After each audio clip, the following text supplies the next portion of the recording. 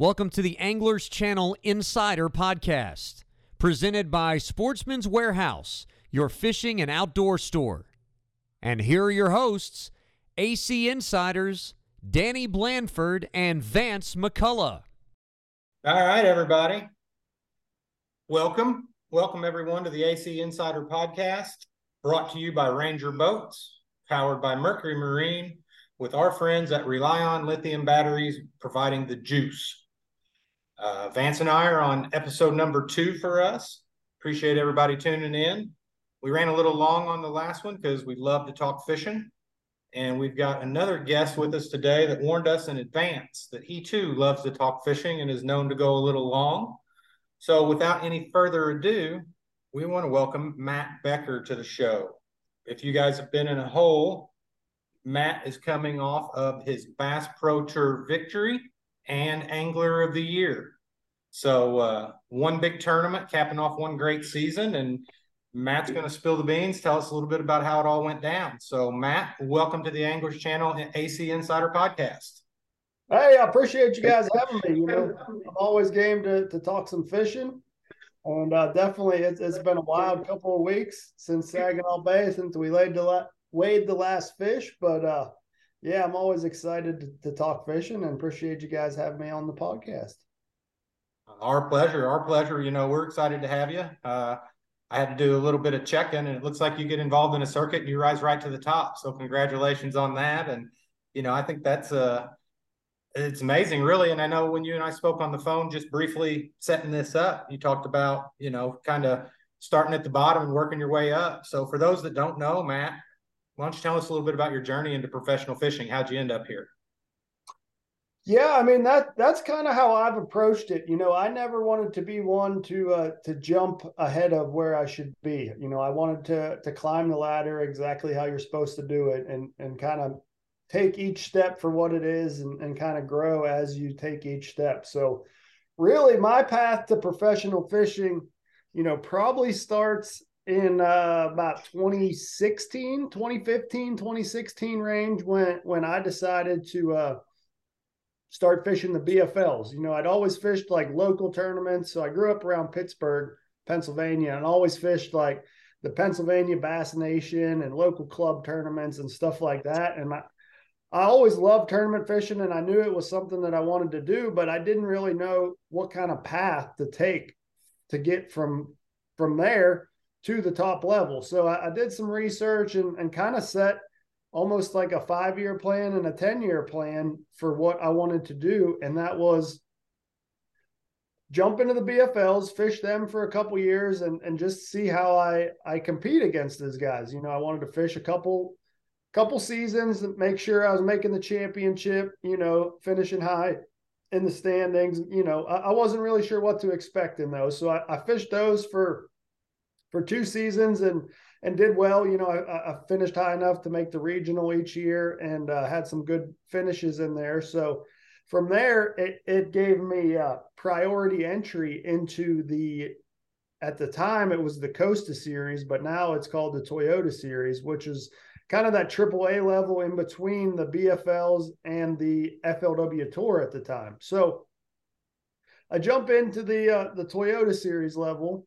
And well, let me backtrack and say that I didn't come from much money. So I was saving every penny that I could, scratching every dollar, you know, sleeping in my truck, driving to the boat ramp, sleeping in the boat ramps, not even getting a hotel room or renting a house or anything. So I was literally, you know, living on a tight budget just to be able to afford the entry fees into these tournaments. So sign up for my first year of the Toyotas, and I'll never forget, you know, I took literally the last dollars in my bank account to pay the balance for the tournament. And I show up to the first tournament and I end up cashing a check. That was the first event at Lake Champlain. And really just that $2,000 check, like, saved my career looking back. Because if I didn't cash that check, I probably wouldn't have come up with the next, I think it was $1,200 that I owed for the next tournament balance. In order to you were on the pay-as-you-go plan. Oh yeah, I mean, I was stretched extremely thin. You know, I was doing everything I could to make it happen, but it was stretched extremely thin, and you know, just saving every dollar I could here and there. But anyway, cashing that check at Champlain gave me enough to pay the balance for the next tournament on the Thousand Islands. So I'm able to get there and do that, and I end up winning that tournament, the second Toyota Series or Costa Series at the time event I ever fished. And one that gave me, a financial boost that I needed to be able to continue pursuing this and get out of a little bit of debt and, just get things set financially to be able to continue to fish for a living. And then two, gave me the confidence that I can compete and beat any of these guys that are in the field. Because in that tournament, there were some really good anglers that fished professionally, fished the FLW Tour, and I was able to come out on top of them. So that was a huge confidence boost for me. So we finish out the season, and I qualified for the FLW Tour in 2018. So 2018, I basically took all the money that I had won in that win and paid my entry fees to the FLW Tour. And from there, it's just kind of snowballed each year. My first year on the FLW Tour, I didn't have $1 of sponsor money. I had a little bit of help from some friends and family that threw in a couple $100 here and there, but really in the grand scheme of things, it wasn't a whole lot of sponsor help. So I pretty much did it all on my own dime the first year. And then, sponsors started to take notice when I won Rookie of the Year my first season. And then from there, it's just kind of snowballed. And here we are 6 years later, the Bass Pro Tour Angler of the Year. I mean, it's pretty crazy to think about. Now, you guys didn't have a Rookie of the Year award there, but this was your first season over there as well, right? So you qualified last year, came over there, and technically you're the Rookie of the Year and the Angler of the Year. Correct. If there were two classifications. Correct. They don't really recognize that, just only because there's, maximum of 8 new guys coming to the Bass Pro Tour, but really they're not really rookies. They fished professionally right on the pro circuit or the invitationals now. So they're pretty well established anglers. So they don't really like to classify anyone in the Bass Pro Tour as a rookie, but yes, it was my first year on the Bass Pro Tour. So you got a thing with the first year, and I know, Vance, you kind of did some analysis on some of the points and stuff, and you had some questions about that ALY. Well, I'll toss it over to Vance, and we'll talk about it a little bit. Yeah, Matt, obviously we're talking to you now after you've closed out the Angler of the Year title. This being your first year on the BPT, did you dare to dream that big going into the season and identify AOY as a legitimate goal? Or did you kind of wake up one morning down the backstretch here and go, wait a minute, this is real. I have a shot at winning this. Did it kind of sneak up on you, or was it the plan all along? Well, it's kind of a little bit of both of those. Obviously every year that when you start the year, at least for me, I always have Angler of the Year on my mind. That's the ultimate goal. You're the best angler throughout the entire season from 7 different tournaments all over the country. So I really strive to be consistent. So Angler of the Year is always on my mind. But to be honest, after the first tournament of the year, I had a mediocre finish. I finished like 47th. Like, I kind of put it to the back of my mind. It was like, Angler of the Year is probably out of the question. I'm more so just going to focus on being consistent, cashing some checks, and accomplishing my goals that I set for myself this year, which one of my goals was to finish in the top 10 in the points. So that was the goal, the mindset, starting the year is like, I want to make sure I finish inside the top 10 of the points, qualify for Red Crest, and weigh 5 fish every day. So those were my main goals that I set for myself, and win a tournament. So I set those main goals for this season. And really it wasn't until after the Cayuga tournament where I jumped up to about 3rd place in the points, and I started looking at the numbers and doing the math, and I realized like, hey, like I actually have a legitimate shot at winning Angler of the Year. Some things are going to have to happen, and I'm going to have to really catch them in these last 2 tournaments, but there's 2 tournaments left, and they're both smallmouth events. So I felt really good about heading into those. And I was like, man, if things work out and I do what I'm supposed to do, like it's a shot, like it's a legitimate shot. So I would say, yeah, after that 5th tournament is when it really hit me, like I'm still alive in this, and I can make it happen if I do my job. So talk to me about the final day of the season, though. So you're going to that final round, and it's more than just a possibility that you could win Angler of the Year. Did that affect your decision-making on the water in that final day of the season. Yeah, it's pretty crazy looking at it. I almost wish I was a fan in this year's watching the race, because it was incredible. Like, it came down to the last day of the season, really the last period of the season, to determine Angler of the Year. And that's never the case. Typically it's pretty well decided by the last event, let alone the last day or the last hour of the last day of the season. So, there was 4 guys with a legitimate shot to win Angler of the Year heading into the last tournament. So we were all within 10 points of the lead. I was actually the furthest one back. So I was the one that was 10 points away from the lead. I was in 4th place heading into the last tournament. And you had Alton Jones Jr. leading, and Jacob Wheeler in second, and Ott Defoe ahead of me. So, you got 3 of the biggest names in the sport ahead of me. So, I knew it was a possibility, but heading into the final day, 3 out of the 4 make the top 10. All 4 of us were still mathematically possible to win Angler of the Year in the final day of the season, which is absolutely insane to just think about that. 7 tournaments all across the country, and it comes down to the final day of the season. But as far as changing my game plan, no. I mean, I knew that I just had to put myself in a position and catch the most weight possible, finish as high as the standings as I can, and kind of see where it lays, just because I was kind of doing the chasing. I wasn't the one being chased. So I was, behind in the points. So those guys ahead of me had to stumble a little bit in order for me to pass them. So I just, went into it just fishing the best I could, just hoping to, catch the most weight possible, finish high in the standings. Honestly, winning the tournament didn't even cross my mind till I got the lead in the second period. And that's when it kind of dawned on me, like, I could actually win this tournament, and kind of forgot about Angler of the Year for a minute and just kind of let things play out. But man, it was all on my mind there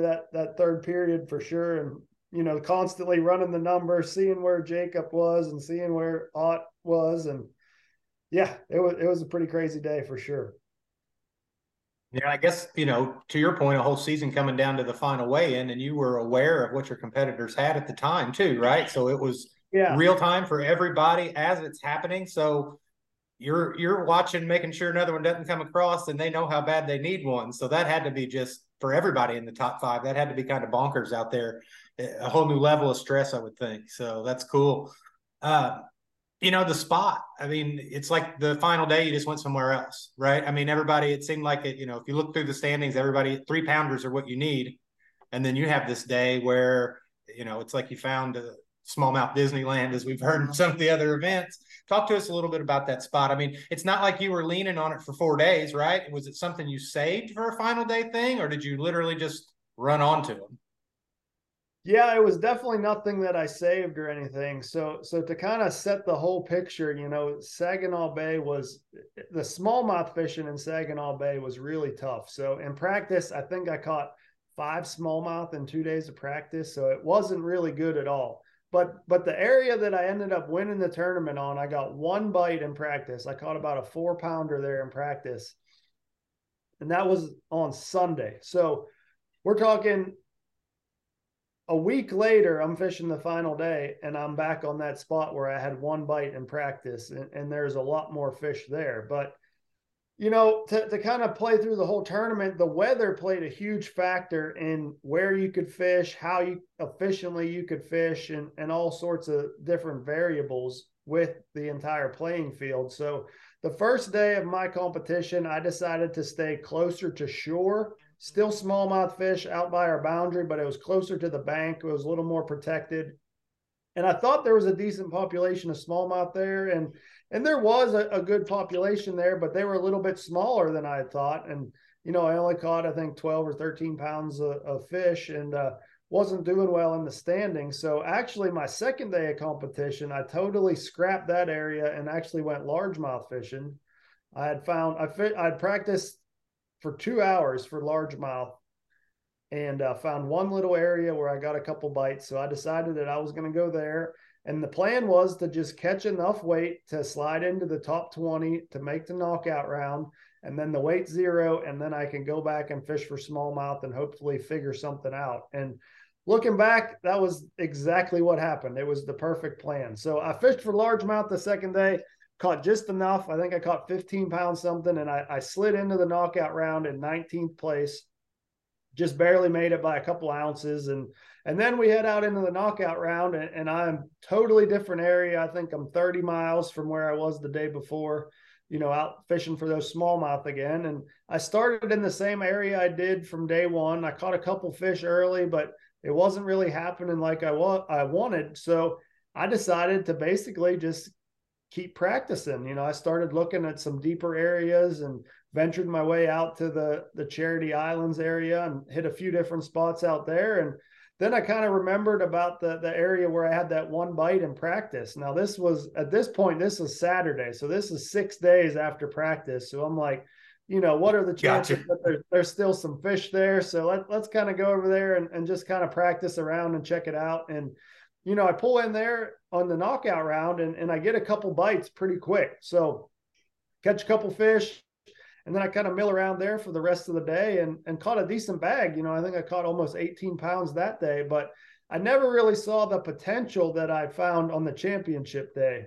I had one big fish there in the knockout round, and that kind of showed me that there was big fish in the area, but I didn't really see the numbers that showed up on the championship round. So fast forward to the championship round, we head out there. Again, we're faced with totally different weather conditions. The weather was the big wild card because it played a huge factor in everyone else's fishing and just how the fish were setting up on the cover. So we head out there championship day. We got totally different weather. We got a real strong east wind, which is kind of rare for this time of year. And it was actually a perfect wind for where I was fishing because I was kind of protected by one of these little islands out there.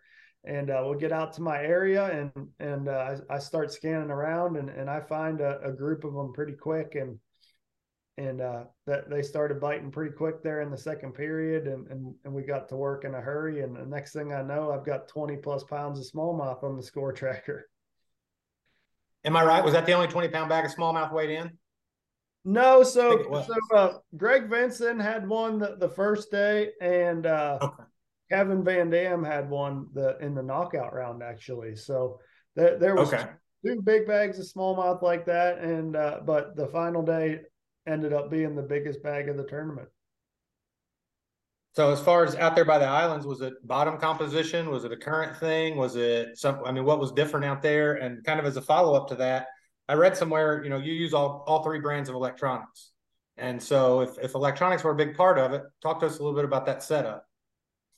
Yeah, so electronics definitely played a role into it. So there really wasn't a whole lot there on the bottom as far as where the fish were. I really think it was a current thing, the way the wind was kind of coming around this island. And I think it was just pushing some water around, and it kind of had the fish grouped up in this one little area. But, back to practice, I never would have even checked this area if it wasn't for Lake Master mapping. So I run all three brands, as you mentioned. I really like my Lowrance units for navigation, for waypoint management. I really like their side imaging and down imaging at the console, but I also run a Humminbird back there just for Lake Master mapping. And this area showed up way better on Lake Master mapping than it did, say, Navionics or CMAP. So having the Humminbird mapping back there definitely, kind of clued me and pulled me to go that direction. So I checked that area in practice. And then as far as the front of the boat actually fishing, I have another Lowrance as well for the waypoint management and running the mapping up there as well. And then I really like Garmin for the forward facing sonar. So I have a couple units up there set up for that with the Live Scope Plus. That's really what I do my fishing with. I'm staring down at that screen, looking at the Live Scope, looking for fish, and just gives you a real live time view of what's going on down there, so you're able to see the fish and see where you need to cast. Has that changed your fishing? Have you moved to a point where if you don't see them, you're not casting? Absolutely.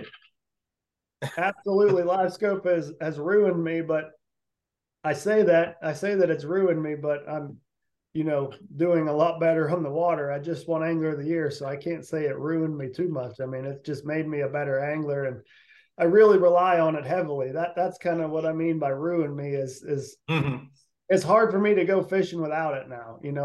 I rely on it so heavily that if for some reason, I didn't have it for a day, I would kind of feel like I was at a disadvantage. And that kind of goes back to my setup, why I have two of them in the front, just in case anything would happen to one of them. I kind of have a backup that could get me through the day if I was really relying on it. A security blanket, so to speak. So yeah, Exactly. you're ingrained in it at this point. I bring it up because I was listening to some guys talking about it the other day, and they said the same thing you did, that they think it made them better because now they know when they're casting at something and they're not catching them, they feel like they know they're doing something wrong. And likewise, if there's nothing there, it's making their day more productive, I guess I should say, because you're making more high percentage casts on good stuff and good fish. So that was interesting to get your thoughts on. Yeah, that's exactly right. It makes you so much more efficient. So just say fishing a brush pile, for example. Previously, before live scope, you would pull up and line up with your waypoint or your landmark or whatever, and it might take you 5 or 10 casts before you actually hit the brush pile or hit exactly where the fish are in the brush. But now you just pull up and scan over there with live scope, and the first cast you make is going to fall right into the best spot of that brush pile. So you're saving yourself 5 or 10 casts, and you can fish so much more water and be so much more productive. So that's just one of the many things that it's made me better at, is just being so much more efficient and managing my time better. When you talk about the Lake Master aspect of it, I know when you get up on the Great Lakes, contour changes aren't like what you see on a Tennessee River in terms of a drop or something. What kind of contours were you seeing? I mean, we talking a 1 foot contour interval or something pointed out that there was something a little different going on there, or what kind of feature was it?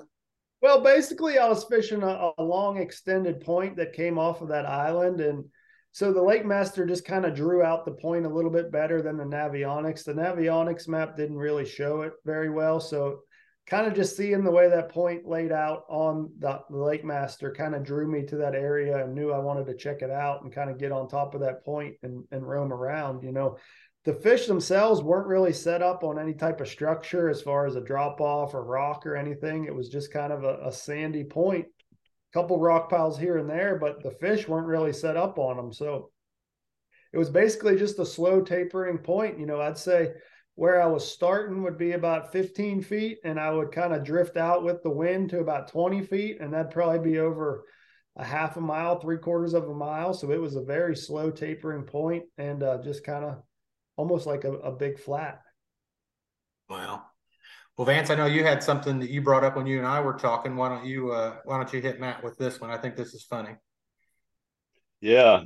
So I've seen the picture going around the social media of, I believe, a 13-year-old Matt Becker at the Pittsburgh Classic with Kevin VanDam, 2006, I believe. Kevin won that tournament. So, I mean, being a lifelong fan of the sport, Matt, going into the final day, they say to be the man, you got to beat the man, right? What was it like? That's the man you got to beat. That's the one leading the whole parade. Everybody's chasing the all-time leading money winner in our sport, and his, last day on, regular season day on the water. What was that like? That was pretty crazy to think about, especially looking back the way it all went down. It's his last tournament. He announced his retirement this year. So it's like, man, heading out with him leading the pack on the final day and then chasing Jacob Wheeler as well for Angler of the Year. It's like you got the two of the biggest names to ever bass fish, to ever launch their boat. And I'm, going out launching the same day with them, chasing them down to win both the titles. And it's pretty crazy for sure. It was about halfway through the final day when I took the lead from him and I started thinking about actually winning the tournament and, beating Kevin on his final day and spoiling the retirement party and all those things. All those thoughts start running through my head, and it's like, man, that is something special. That's something that I will hold on to for the rest of my life. And if it holds up, and then I start thinking, here we go. This is Kevin VanDam. Like, do you know how many people that he's Van Dammed over the years and snatched their first win out from under him? So those thoughts start running through my head, and I'm like, okay, we got to just keep the hammer down. We can't let up at all, because he's coming for you. He's trying everything he can. That dude's just incredible. He's the greatest bass fisherman of all time, greatest tournament bass fisherman of all time, and You take him didn't down feel a on little the bit final day. guilty about crashing the party? No bad feelings there. Yeah, like the smallest amount possible, just a little tiny bit. I felt bad about spoiling the retirement party. He had his whole family and everyone there, and I mean, it would have been a storybook ending for sure to go out on top there at Saginaw Bay. But to be honest, I guess the big man upstairs had different plans for us, because there was nothing I could do wrong, and it just worked out perfect. Yeah. You hear that a lot, man. When it's your time, it is your time, huh? One of those deals. Yep, no doubt. I couldn't do anything wrong. It just, everything worked out, and every fish I hooked was a big one. And then even on the Angler of the Year side, everything just that needed to happen happened that week. And yeah, it was just a meant to be kind of week for sure. I've done a handful of these, and we always try to talk with winners, and it's funny that almost everybody that we ever talk with has similar stories about their victory, about things can't go wrong, and the little idiosyncrasies that happen along the way that tune them in, and there definitely seems to be some divine intervention on a big day like that. So that's awesome to recognize your faith and give credit for that. I think that's awesome. One thing we didn't talk about, Matt, tell us a little bit about your setup and the bait. Was it one bait for you? I mean, obviously going largemouth, smallmouth, you were doing different things. What was the final day? Let us taste that final day bait.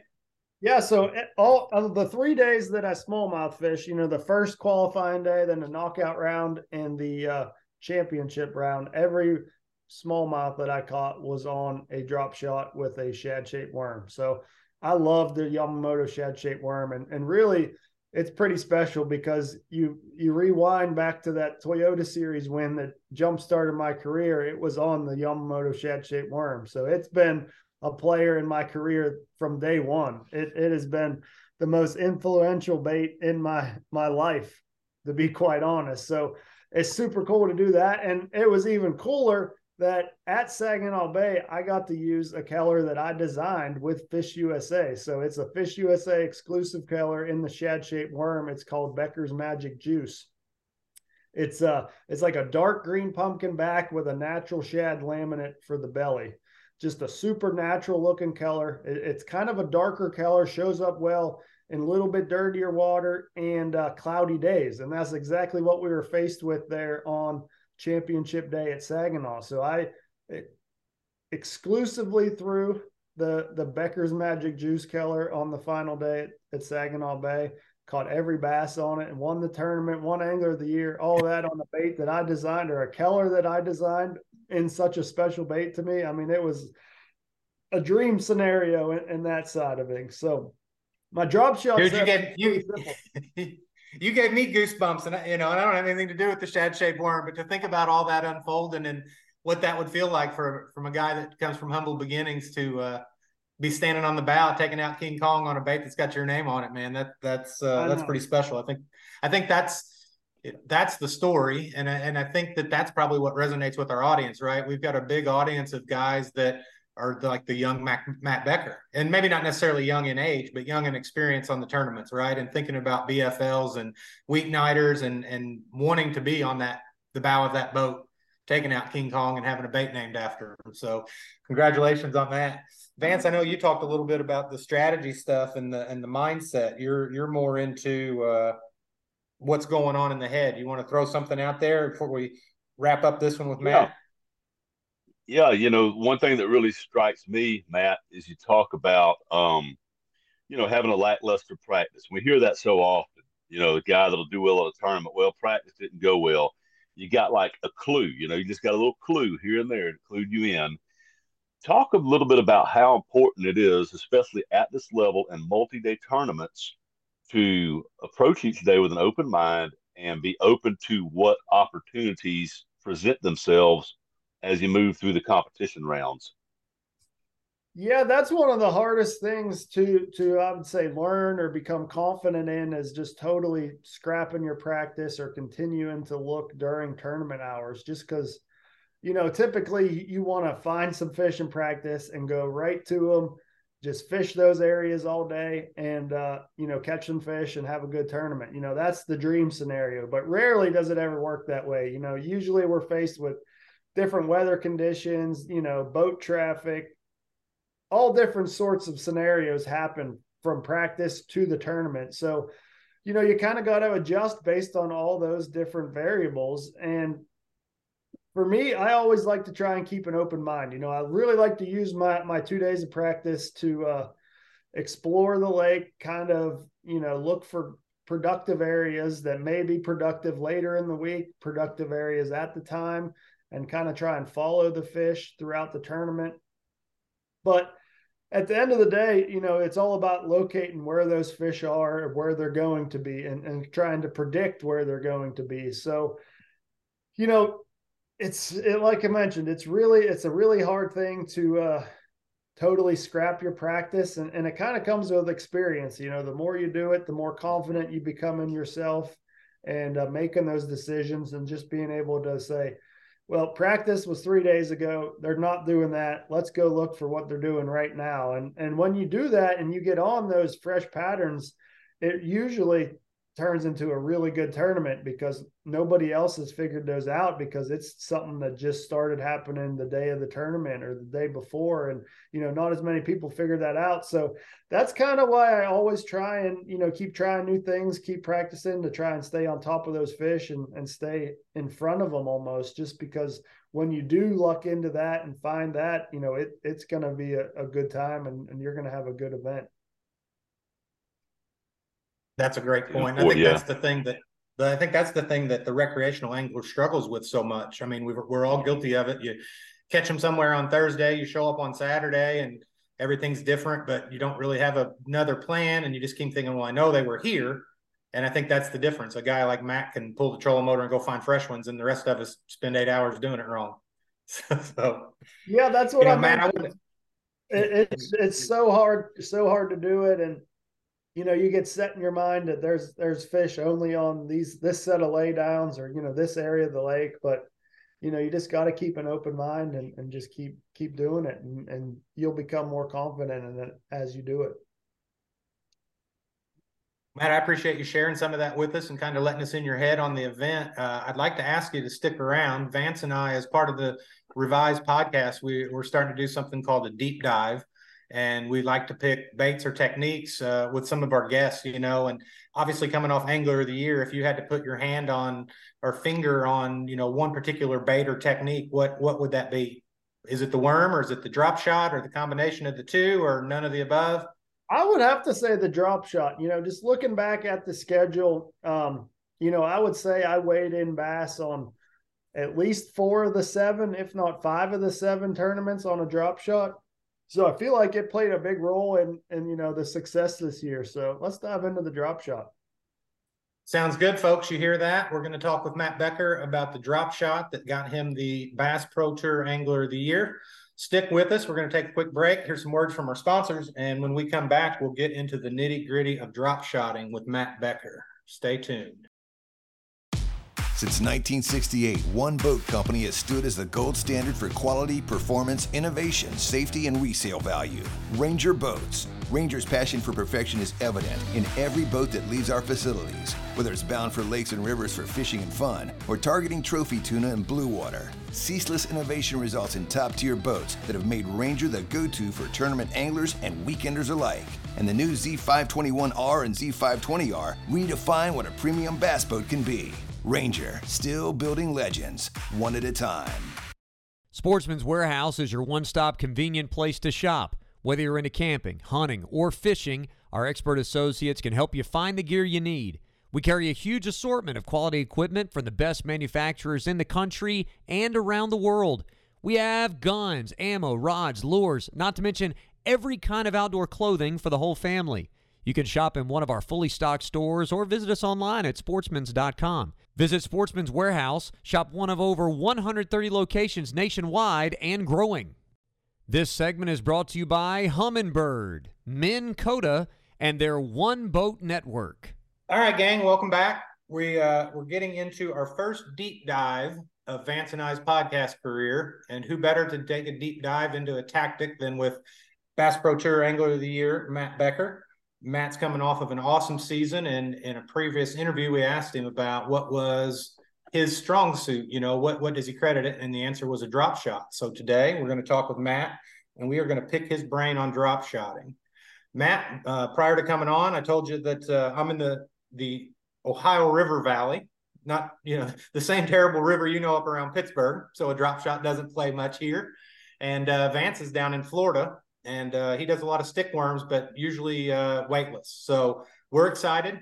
Tell us about the drop shot and what's your setup look like?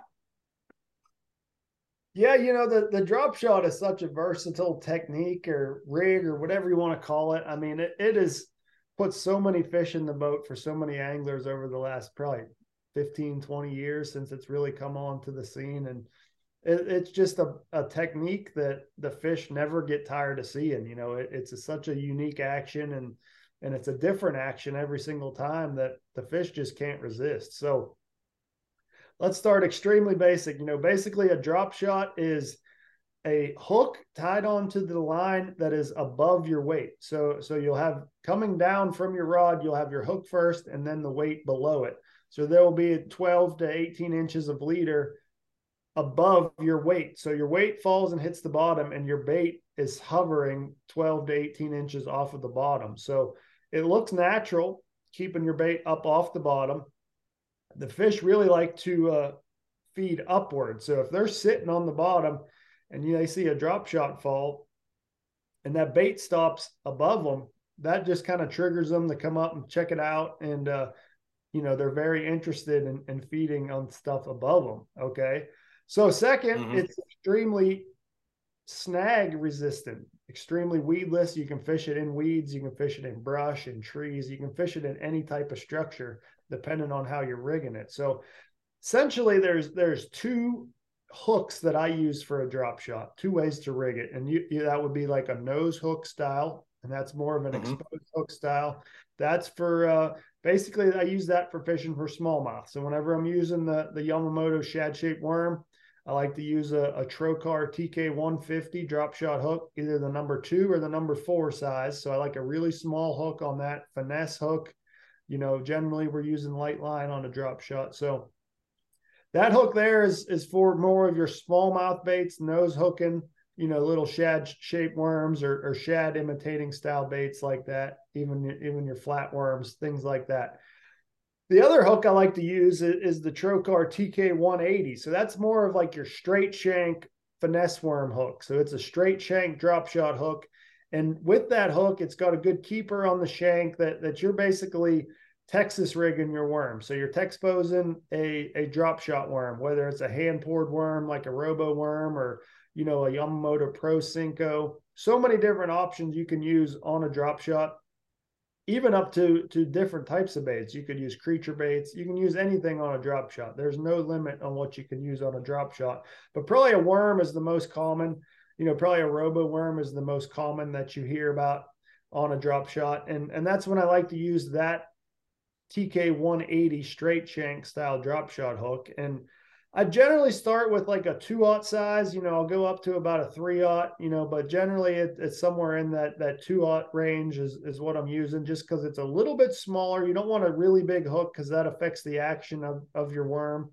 But that little bit smaller hook also comes through brush and cover a lot better. So I'm rigging up that hook whenever I'm, more largemouth fishing or spotted bass fishing in brush piles, on ledges, on the Tennessee River, things like that. So those are the hooks. Basically, the whole setup, generally I'm throwing a drop shot on a spinning rod. So generally it's a lighter technique. You're using a little bit lighter weight. So I like to go with a spinning rod with it. So I throw the favorite Hex 7'2" medium heavy spinning rod, and then 15-pound Seagar Smackdown braid, and I'll tie an FG knot to anywhere from 8 to 12-pound Seagar Tatsu fluorocarbon leader. So if I'm largemouth fishing with the straight shank hook on a Tennessee River ledge or brush piles, I'll start with the 12-pound. If I'm smallmouth fishing with the TK 150 nose hooking a shad shaped worm. Then I'm going to use the 8-pound and kind of mix and match and play with the line size, on how the fish are biting. If the fish are biting really good, you can even up your line, use a little bit heavier line so you don't have to worry about breaking them off or anything like that. But generally I'm in between that 8 and 12 pound. And then down to the weight, I'll use anything from about a 3/16 to sometimes even a little bit heavier, up to 5/8 or 3/4 if we're really deep, but that's a really rare situation. So majority of the time it's probably 3/16 to half ounce, and it's an epic tungsten drop shot weight. I really like the teardrop style just because I feel like you can feel the bottom composition a little bit better. It's making more contact than like the pencil style drop shot weight. So I really like the teardrop style. Doesn't get hung up very much in whatever structure you're fishing. So I go with the teardrop tungsten drop shot weight 100% of the time, pretty much 3/16 to half ounce, like we mentioned, just depending on the depth and the cover and everything like that. So that's pretty much all the equipment side of things. Now, there's so many different ways you can fish it and times a year to fish it, but it is just such a great technique to get a bite and put fish in the boat whenever you're struggling. Triggered a few questions for me. Number one, when you talk about, I always associate it with light line, and you mentioned fairly light lines there. Do you think that is that a visibility thing because the fish are line shy, or is the light line making the worm fall more natural when you let it fall? Yes, or is it? It's a little bit of both. Obviously, if you have super clear water, then yes, it could become a visibility thing, and that's when you want to kind of lean towards the lighter side of the line. But if you're in your little bit dirtier water, or even on like the Tennessee River, the water is clean, but it's not really clear.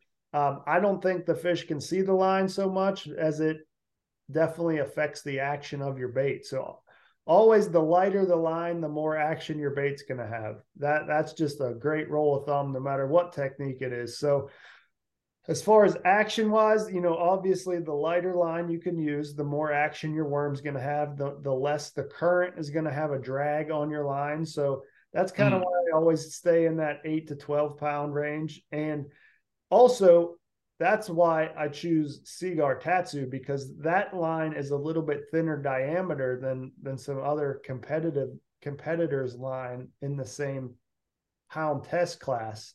So it's all about the diameter of line as far as the action and the current pulling on the line. Mm-hmm. It's all about the diameter of that line. So that's why I choose the Seaguar Tatsu, just because it's a little bit thinner diameter than other brands. And it allows me to use a heavier pound test with a thinner diameter and still get that action that I want.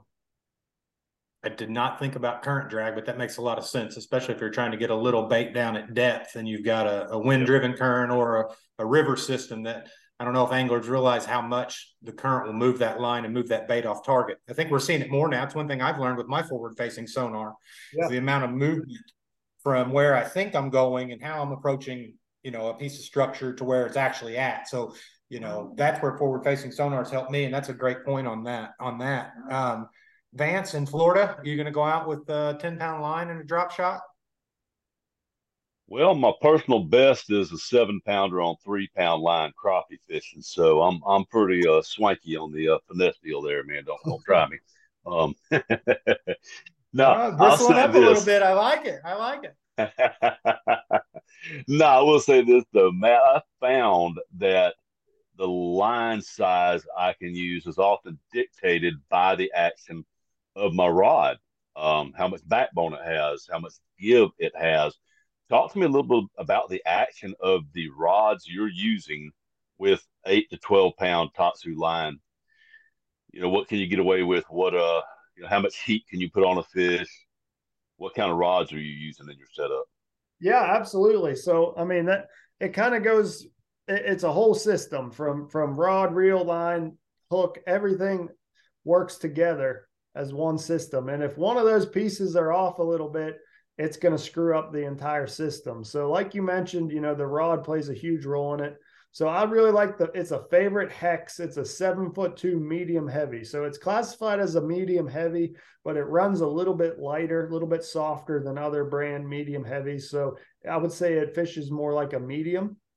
It's got a I was going to say 7'2" medium. It seems like you could pop one off, but it must bend a little deeper and have a little more give to it than what I'm used to. Correct. It's a little bit softer than you're thinking as a medium heavy. So it is it loads up well, and it's got a really fast tip. So you can set the hook and then it kind of loads up the rest, and you can use that to not straighten out your hooks or break your line or things like that. So the rod definitely plays a huge role in that side of things as far as straightening out hooks or breaking your line.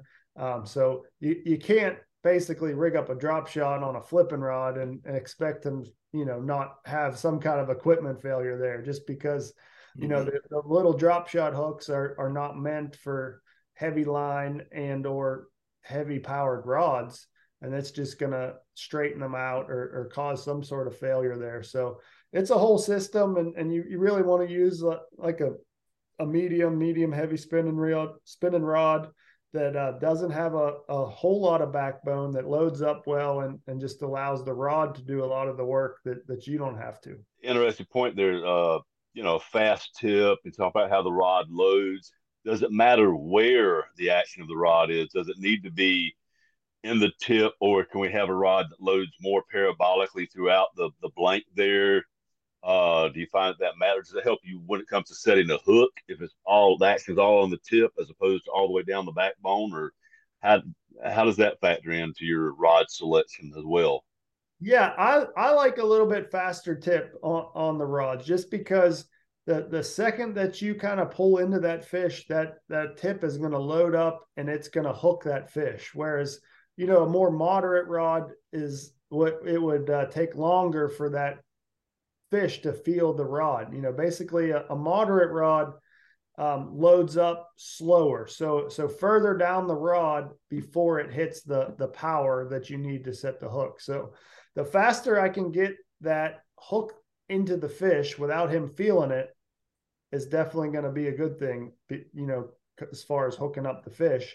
Then you want a little bit lighter power. So the rest of the bend in the rod, you can use that to fight the fish. But the fast tip side of things is what gives you that good hook set. And, I've actually had experiences where I was using the wrong rod for the technique, and it was costing me landing fish. I was using a more moderate spinning rod, setting the hook, and it was just taking that extra split second and not really driving the hook home. And I was losing fish because of that. So I've learned, and messed around with my setup, and the stuff I'm using right now is the best in the game for sure. It's the best spinning rod that I've found for all these techniques, and it just sets the hook perfectly, and then the rest of the rod does the work when you're fighting the fish.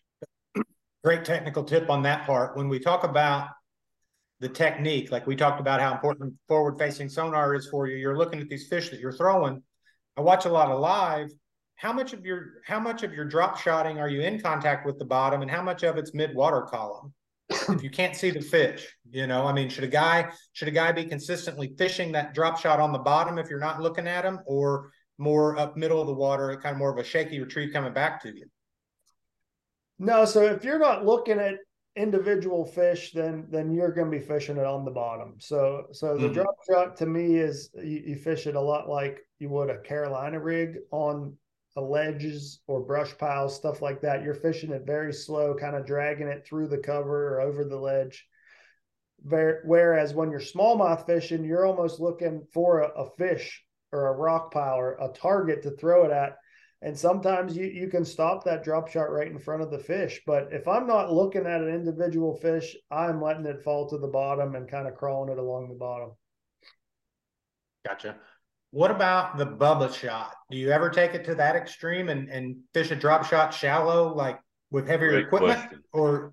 Or is that just not a true drop shot in your opinion? I mean, that's definitely still a drop shot. It's just beefed up and, kind of change the name on it a little bit. It's not really something that I mess with a whole lot. It just, something that it doesn't really fit into my fishing style very much. I've definitely messed with it a few times, and I've done it. I've caught some fish on it, but it's just not something that I regularly have rigged up and ready to go. But Danny, that was a good point, because I was kind of wondering. I mean, that's taking things to an extreme, right? That, notwithstanding, what are some tips? What are some things I can do, Matt, down here where I live? You fished the St. John's River and stuff like this before, around lily pads, Kissimmee grass, not super thick hydrilla, right? But covered nonetheless. Yeah. What are some tweaks you might make that would allow you to fish successfully around that kind of cover with the drop shot?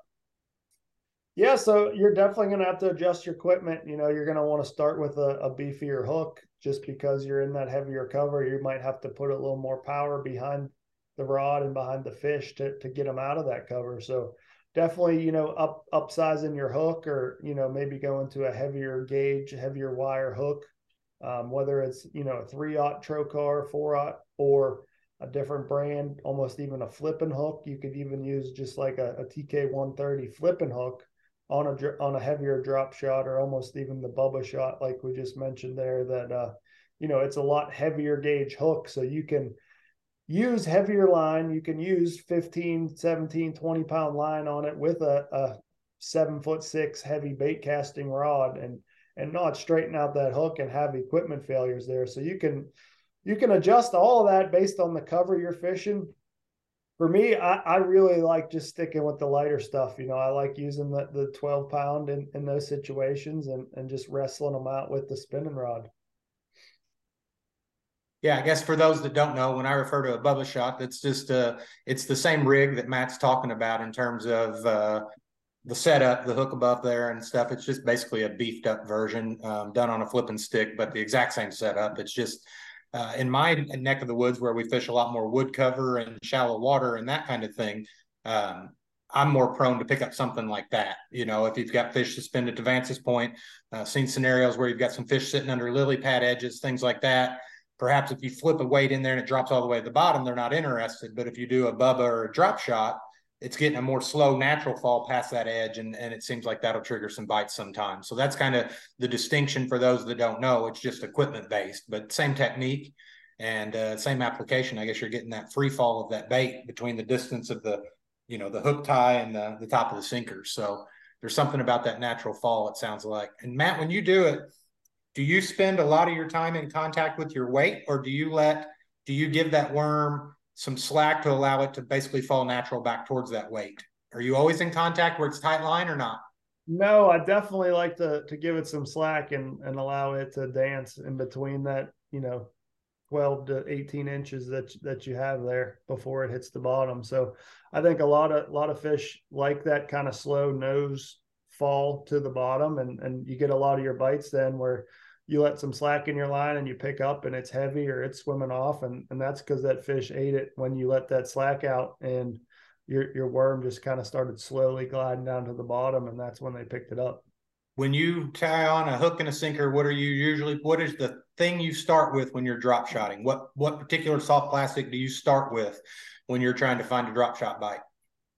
Well, if I'm smallmouth fishing, it's going to be the Yamamoto shad shaped worm. That is tried and true. It is my favorite bait by far.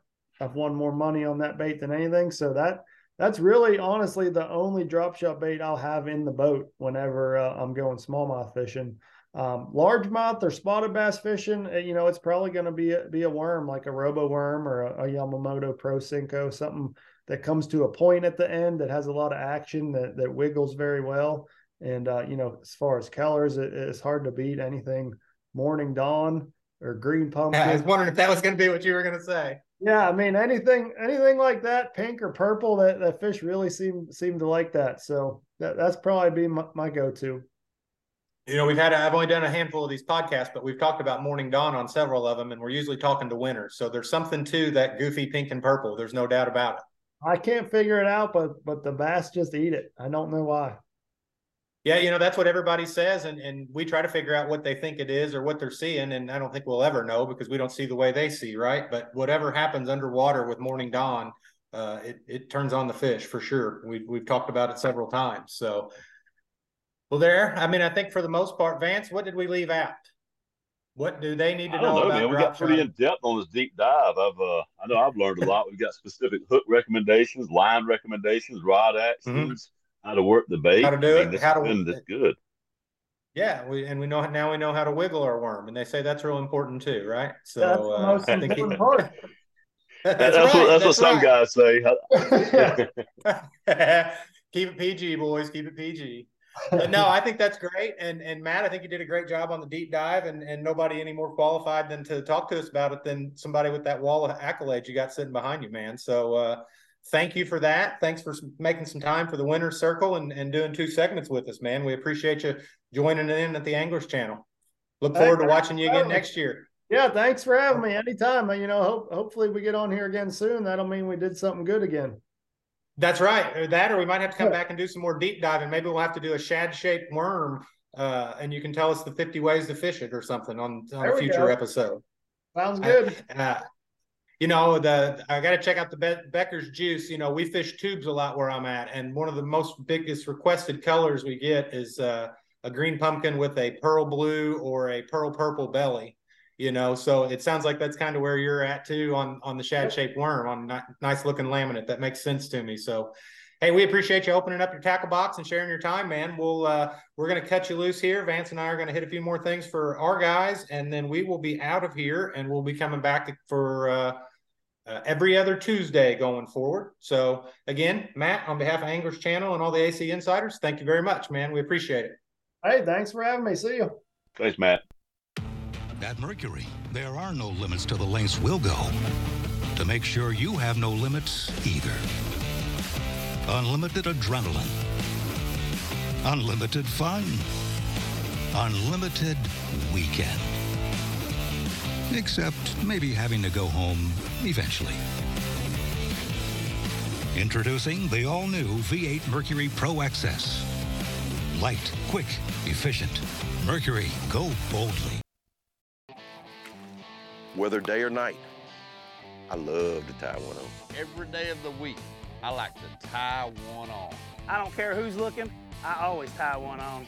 Every time I go on the water, I love to tie one on. You may not know this about me, but every once in a while, I've been known to tie one on. Come on, man. Join the Stray King team. All you got to do, tie one on. I think I always tie one on. This segment is brought to you by Relion Lithium Batteries, the power to challenge your limits. All right, fishing fans, welcome back. Coming out of a deep dive with BPT Tour Angler of the Year, Matt Becker. Vance, I learned a little bit. What about you? Oh man, yeah, what an awesome conversation. Awesome guy, deserves everything good that's happened to him, and just so happy for him, and happy to have him on the show with us. Yeah, that was a cool story, and I was a little ignorant. I was aware of Matt, and I knew that he had accomplished a lot, but I hadn't spent the time like looking through what a track record to show up, cash checks, win an event, rookie of the. I mean, it just consistently, the guy lands on the fish, and in another article I was reading about him, he talked about how important it is to write his goals down, and when you asked your question about where his goals were, think about that for a minute. Coming into something as daunting of a task as the BPT, and saying, well, I'm going to win one, I'm going to catch 5 fish in every tournament, and I'm going to finish in the top 10. Dude put some pressure on himself right out of the gate, right? Like that's not I'm just happy to be here, let's hope for the best. It was none of that. It was, these are your expectations and this is what you need to get done. Yeah, middle side of the game, just that's a big thing with me. And that guy, he's mentally tough. You can tell he's a competitor and very resilient. And like I said, he came up the hard way. Nothing was easy for him coming up, and it shows now in his character. And you know what I mean, kind of a stone cold killer. When you get out there, the final day, you're chasing down Kevin VanDam for all the marbles. Come on, man. I know. And you hit on something there that I think is important. The people that do it that way, they're definitely it's a tougher cut of meat for sure, right? Because it's been beat on and put away, and it's just a tough deal. And what a cool story! I love it. I love it. And I love that we're in a sport where, I mean, I was at that classic working it, and he was a kid, right? I mean, he was a young man at that point, and in a short amount of time, he was able to enter our sport, our profession, climb the ranks, and make it to the top. Like there's barriers to entry, but we've seen it time and again that if the person has the passion, they can rise to the top and participate in our sport, and that's cool. You know, I could want to be an NBA basketball player with all my might, but I can't get to the rim, right? So I have limitations. In fishing, we don't have those really, and that's one of the cool things about the sport for sure. Mm-hmm. You know, and it was cool. I like him sticking around and doing our deep dive. I think those are going to be good. We look forward to offering those to our listeners going forward. This week, because it was Matt and his success, we lumped them together. But as we get into future shows, we hope to have separate guests and get into a lot of different topics. And we're going to see about getting those stripped out and putting those on the web too, for people maybe that just wanted to listen to Matt's Winter Circle. They didn't stick around for our deep dive. Our goal is to get that made available online as well, so you can hear from the man himself about you know, his setup and the things that he shared with us. So I think that's cool. Vance, fishing season's winding down. Put together a little deal with the AC Insider. We're going to be having some coverage coming this weekend from New York. Last 2 stops of the Elite Series, and so our viewers can look forward to getting a little bit of that stuff brought to them on anglerschannel.com. Tournament results are posted. We're not going to get into those today because Vance and I are striving to hit the 1 hour mark, and I think we did a lot better today, Vance. I got a lot of fishing stuff I still want to talk about, but we're going to spare the listeners. You and I maybe just stay on for a while. Yep, definitely. I'm looking forward to the coverage on the Elite Series too. I mean, it's smallmouth season, and that's kind of a novelty for a guy like me that lives as far south as I do. I think it's just so neat, you know, to watch those guys go up there and whack them the way I know they're going to on that northern swing. You know, do you think you'd enjoy that style of fishing though? Oh gosh, man, it's on the bucket list. I got to get up there. It's on the bucket list. I got to get up there. The closest thing we have to it is something called a Swanee bass, which only lives in the Swanee River watershed. And you look at them, and they're some kind of a smallmouth. But I mean, other than that, it's hundreds of miles for me, you know, to get to smallmouth country. So I'm always kind of enamored of that. I think it's just so neat when I go out this time of year, and they're just not biting down here. For another couple of months, we'll suffer through that. But those guys are having so much fun up there, and those fish will roam, and they'll do what they're supposed to do. They're very aggressive, and what little bit of fishing I've done up north Minnesota and all that has always been so much fun because those fish, I guess they have like a 6-month window to get it done, and they're going to eat. You know, they're going to eat. So, no doubt. They catch some tanks, and it looks like a lot of fun. I guess I'm in like a bass desert. Yeah, I'm in a bass desert down here. Everything's great north and everything's great south. Down here in the desert, it's no man's land. So we do get some smallmouth in some streams. We get some smallmouths on the main river, but nothing like what they do. Our smallmouth are a lot more like Tennessee River smallmouth than, you know, Michigan or New York smallmouth. That Great Lakes region's certainly got a different build, and they've got gobies to eat, right? It's like having little Snickers bars swimming around everywhere. And I know I'd be built like a tank if I had free Snickers bars. So, well, listen, man, I think to keep with our timing, we're going to wrap this up. We want to say thanks to all the folks that helped make the AC Insider podcast possible. We want to say thanks to the folks for sticking with Vance and I as we get this thing lined out and moving along. And special thanks to Matt Becker for joining us, not for just one segment, but for 2. On behalf of Vance and myself and all the other folks at Anglers Channel, we appreciate you guys listening, and we look forward to hearing from you again every other Tuesday. Tight lines. Thanks for listening to this week's Anglers Channel Insider Podcast, presented by Sportsman's Warehouse. Also brought to you in part by Pro Charging Systems, makers of the Dual Pro Chargers, TH Marine, Trick Step, Toyota Bonus Bucks, Costa Conserve and Compete, and of course, AnglersChannel.com, your #1 tournament bass fishing resource.